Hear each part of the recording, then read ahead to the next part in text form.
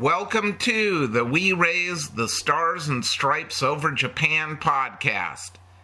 My name is Mark Steven Schwartz. It is both an honor and a privilege for me to read the diaries of American and Allied civilian prisoners of war interned in and around Kobe, Japan during the Great Pacific War, World War II. This is episode number 9. We start today on January 11th, 1942. Harold Brinkerhoff. The sea is making me feel squeamish. We had fish and rice this morning. I lost mine. I'm going to lie down. I feel better in that position. Charles F. Gregg. Well, the first night is over, and people are more cheerful. Signs up on stairs with signs in English, with arrows pointing WC, another word for washroom. Timely supplement of water, 6 a.m. to 7 a.m., very speedy for them. 2 washrooms with 6 bowls each were only open this 1 hour in 24. Truly very speedy for 400 people. We also have 1 drinking fountain and 2 toilets with 6 latrines and 3 heads each. We were allowed on the lower deck for 30 minutes, 9 to 9:30 a.m. and 2:30 to 3 p.m. Breakfast is at 10 a.m. and dinner at 3:30 p.m. By 7 p.m., practically everyone was in their bunk space. January 12, 1942. Charles F. Gregg. Sleeping is better now, but it's still crowded. Many people get up at 5 a.m. or sooner. Some are washing in a very small hand basin in the toilet. Shaving is nigh on impossible, and there's no place to bathe. This is bad since we sleep with feet in each other's faces. We are surely a motley crowd, unshaven, dirty, ill-clothed, 1 month as prisoners, and how many more to go? Going someplace, but where? During the night, the ship sped up for a while and really vibrated. Guesses as to speed seem to put it as variable between 15 and 20 knots, with top at 23 knots. The ship is diesel-driven and modern, although cheaply appointed. It is traveling along without convoy. If our destination is Japan, we may have to run a submarine blockade and pass through minefields. Well, it is Japan. Word is out, and they are going to divide the heavy clothing that was taken from the island. Had some bad fish with our rice for breakfast the first morning, and many were sick. Sea was most rough with heavy northeast swell of short period. Sea much smoother now, and the bread and macaroni was easy to digest. Harold Brinkerhoff. I eat but don't feel much like it. I give my fish away but try and eat the rice. I manage to keep it down. We were on deck for a little exercise. I feel better in the fresh air. We were issued confiscated civilian and military clothes. I got a civilian suit.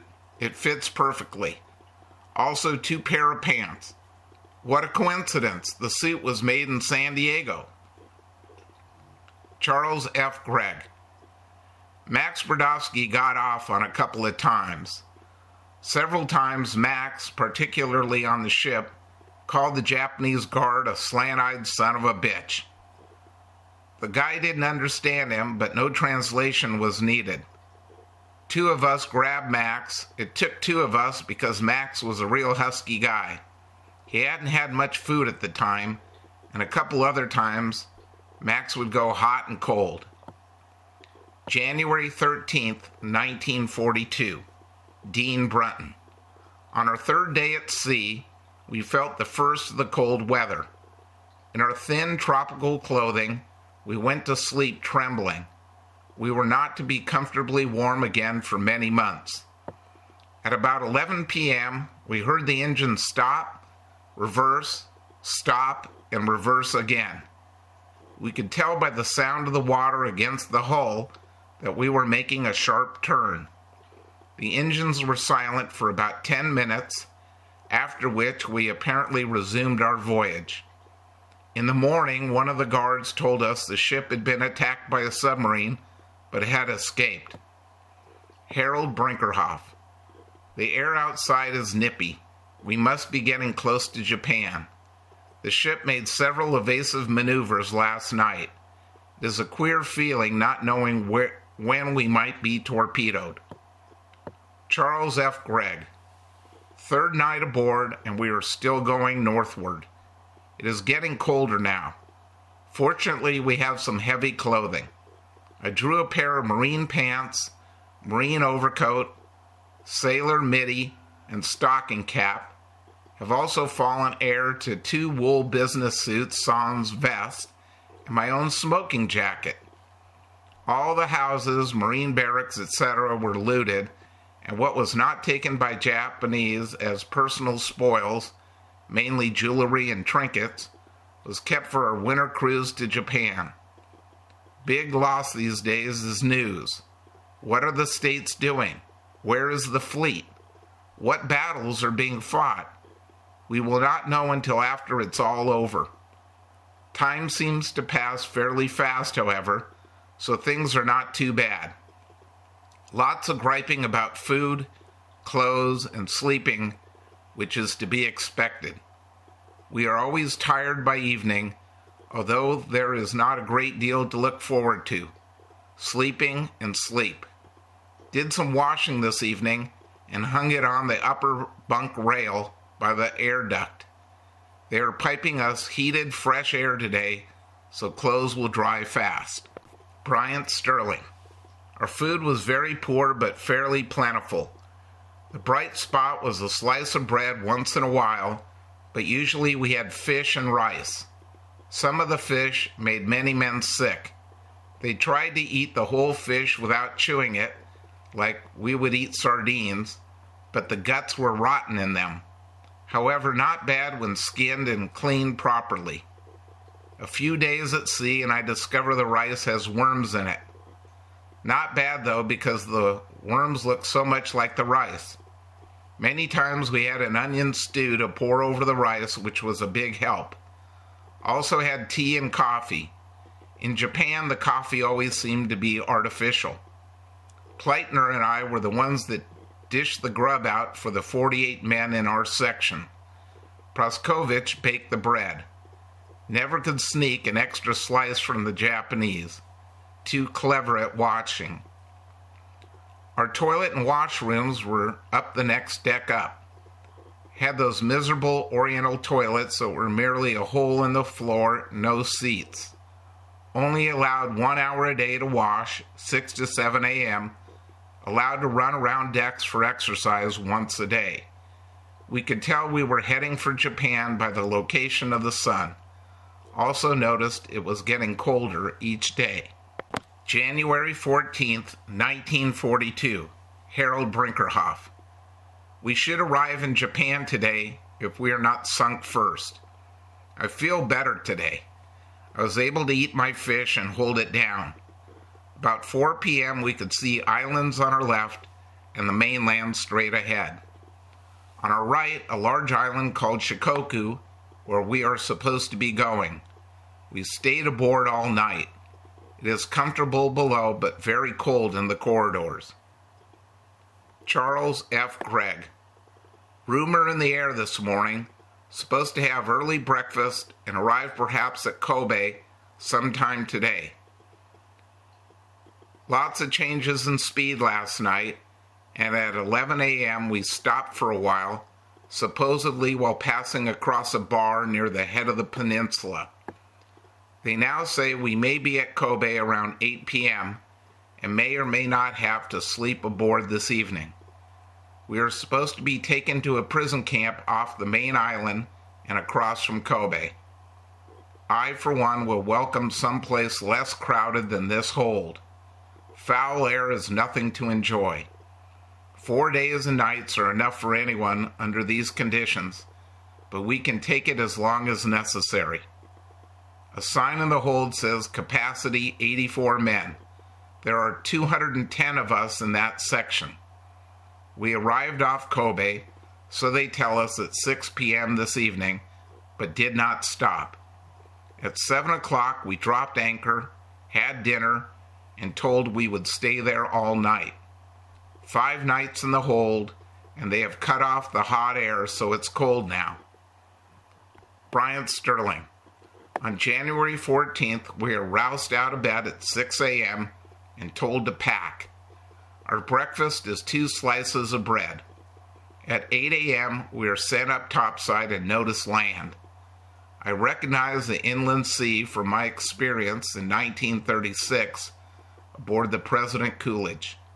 Spend about an hour or so and then sent below. Have hard time keeping warm. About 10 or 10:30 a.m., sent all the way topside in bitter cold wind. Most of us are not dressed for this weather, and besides, our systems are used to warm, balmy Guam weather. Stand around in biting cold about an hour while they count us and then sent below. Wait around, shivering with cold, until about 9 p.m. that night. Roy Henning. Arrived Kyoto, cold and snowing. January 15th, 1942. Max Brodowski. When we were finally allowed to come up on deck, we beheld the inland sea of Japan on a freezing January morning, quite a contrast to the warm climate of Guam.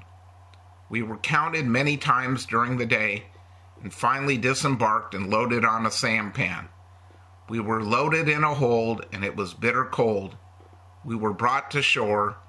We were at Takamatsu on the island of Shikoku. Walter E. Durham.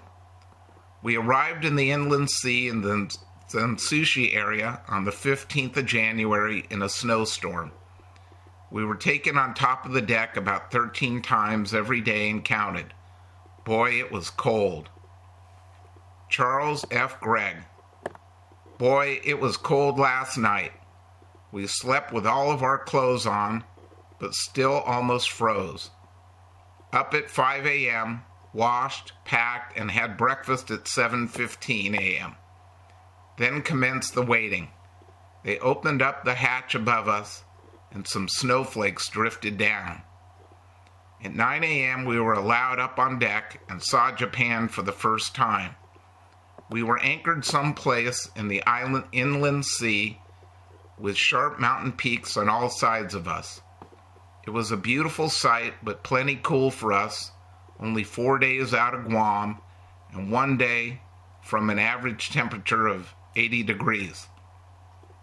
We remained on this freeze box for the entire day, making frequent trips up on deck to be counted. The snowy blasts were quite different from the late tropical breeze, particularly so as our clothing was quite light. There were small settlements or towns on all sides of the bay in which the ship was anchored, but there was little sign of activity. Smoke was coming out of 2 smokestacks, but some 6 others were cold. A Japanese junk sailed by and a small fishing boat. There were no signs of other ships. We took all our baggage to the lower deck, ready to transfer it to a launch, and were then taken down into the hold again. At 11:30, we were taken out again, lined up, and inspected by our new Army Guard. We stood in the cold at attention from 11:45 to 12:15, then told to go below again. Then commenced the worst part of our prisoner fate to date. We waited in almost freezing temperature from then until 6:45 p.m. for them to move us. Our bags were all packed and unavailable. We barely had room to move. We were hungry and had nothing to eat. They told us we would be taken ashore first at 3 o'clock, then 5 o'clock, then 6 o'clock. At 6:45 p.m., a launch bumped up against the ship, and we were herded out into the dark, wind-swept, freezing deck and hold of a large launch. 510 of us, plus, crowded aboard. We waited some 30 minutes aboard before the chug-chug of the engine started us off to our Japanese prison. McMichael, Eldridge, and some 20 of us were a little more fortunate and found a place by luck in a small enclosed cabin. The rest of the people really suffered on that trip across the bay. We docked, and amid flashes of photographic flashbulbs, disembarked via a plank and herded in groups of 40 up to a small train or bus station where we were lined up by groups and stood in bitter cold. The civilians were then separated from the military and marched into a small store out of the wind. Following a 20-minute wait in a cold room, they passed out hunks of bread to each of us. It was a sight I'll never forget. 120 civilians, improperly clothed, dirty, unshaven, some with tropical sun helmets, others with white priest robes, all half-starved and on the verge of freezing, tearing off huge chunks of bread and stuff it into their mouths faster than they could chew and swallow it. It made a lump come into your throat to see the great change that had been forced upon these people in so short a time.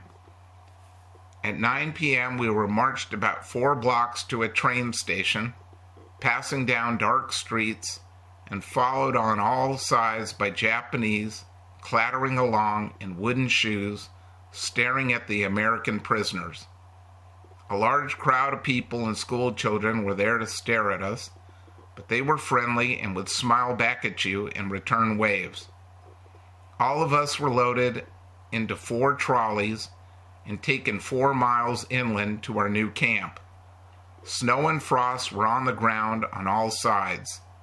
We were marched across the snow-covered road to the prison, a military camp with barbed wire and guards, and placed in a large barracks building, 32 to a room.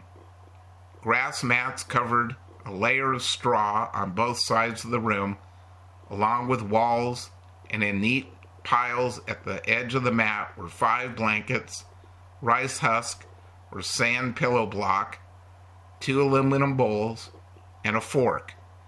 They brought us in a bucket of hot soup for each room, and boy did our spirits rise. We made bedrolls with the blankets and turned in dead tired at 11:40 p.m. Dean Brunton. We anchored in the early morning of the 6th day, and in the afternoon we were permitted to go up the ladder at the companionway leading to the topside from our compartment, where we could see the shoreline with rugged mountains in the distance and could feel the icy wind that came from the snowy summits.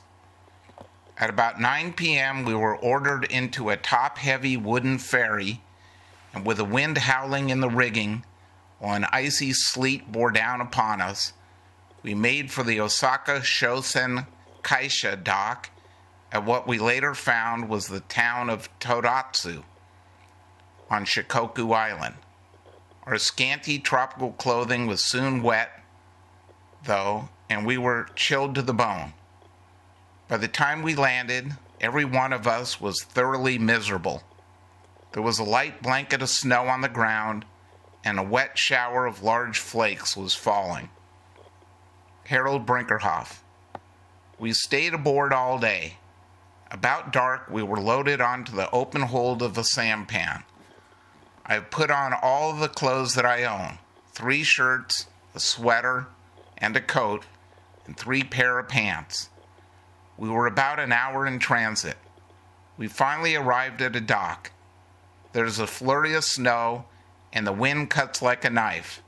I have never been so cold in my life. Photographers were taking flash pictures on all sides. We double-timed up to a store on the wharf. We were each given a half loaf of bread, the first food for 12 hours. The bread tasted as good as any cake I could remember. Max Brodowski. After being brought ashore, we were put in a waiting room, and Japanese army men kindly distributed loaves of bread, which we ate with relish as we were hungry. We next walked through a village and were loaded on streetcars and taken to Zensushi military prison camp. It was a bitterly cold night. We were given hot soup. That helped tremendously. Harold Brinkerhoff.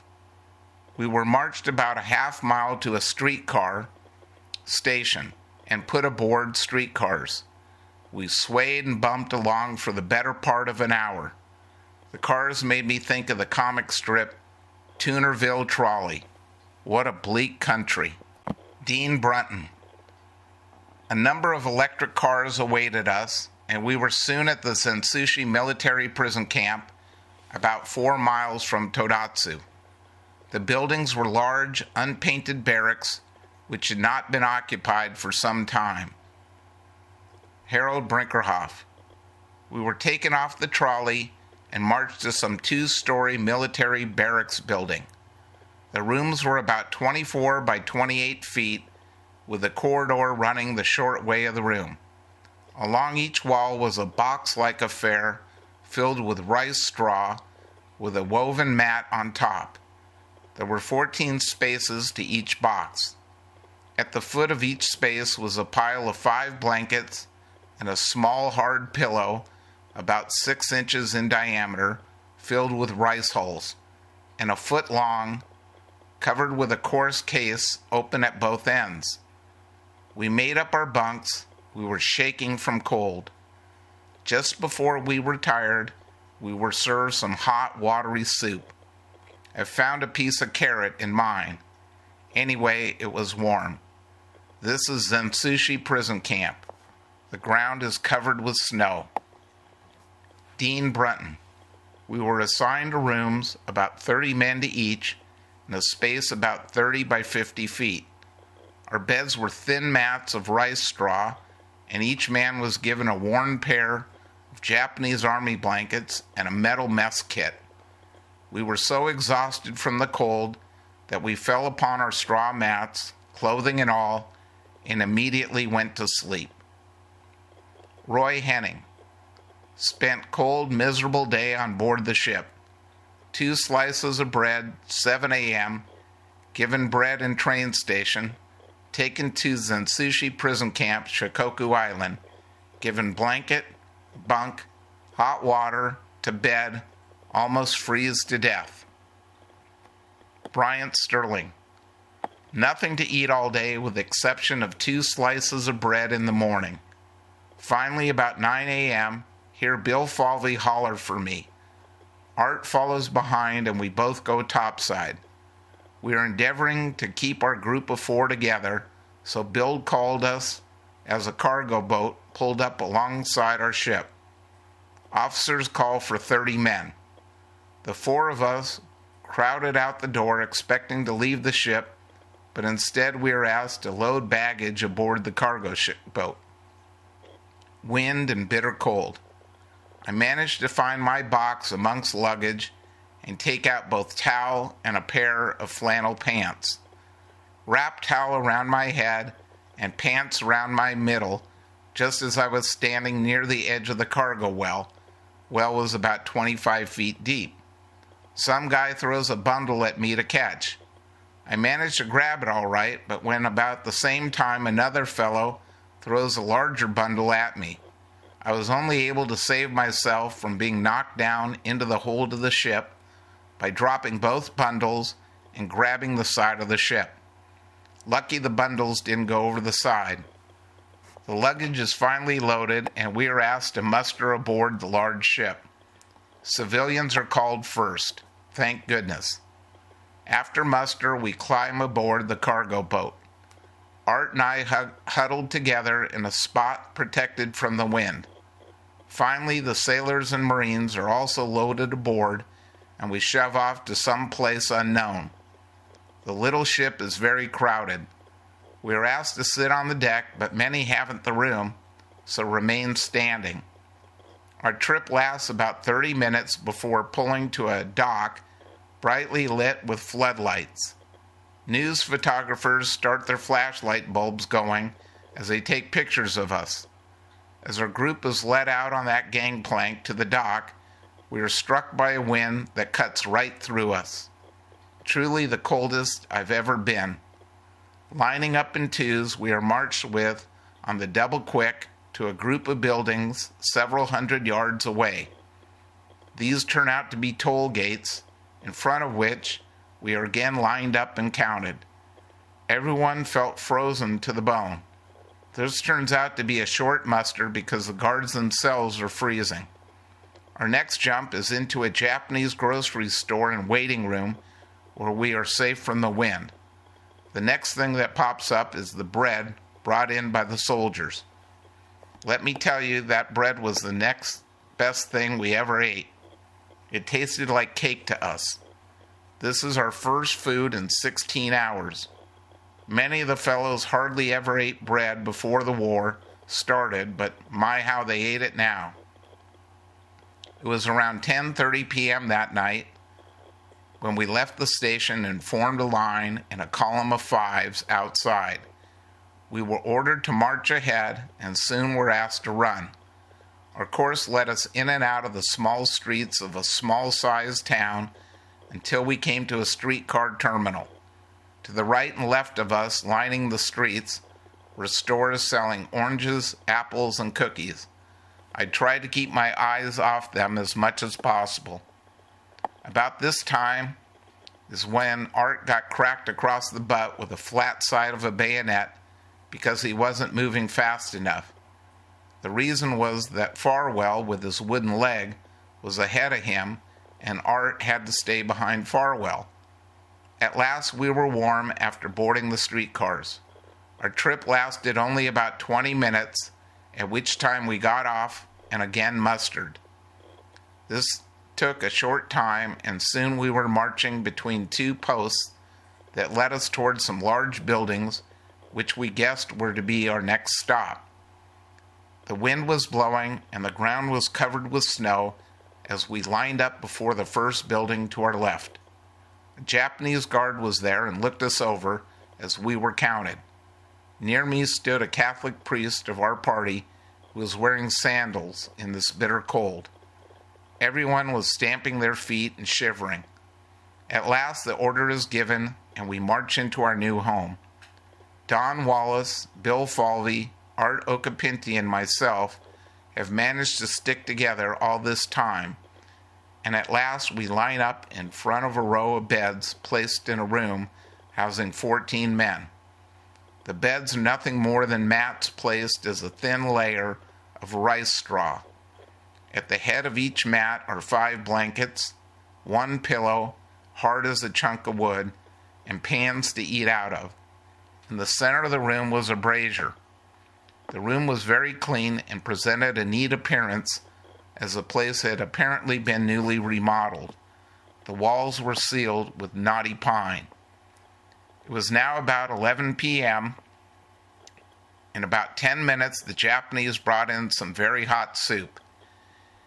It was very thin, but the hot liquid is what counted. Bill and Art made up their bunks together while Don and I decided to sleep alone. That night was rather cold in spite of the 5 blankets, but there were Japanese army blankets and not the real wool experienced on our own army. And this concludes episode 9 of the We Raised the Stars and Stripes Over Japan podcast. Thanks very much for listening.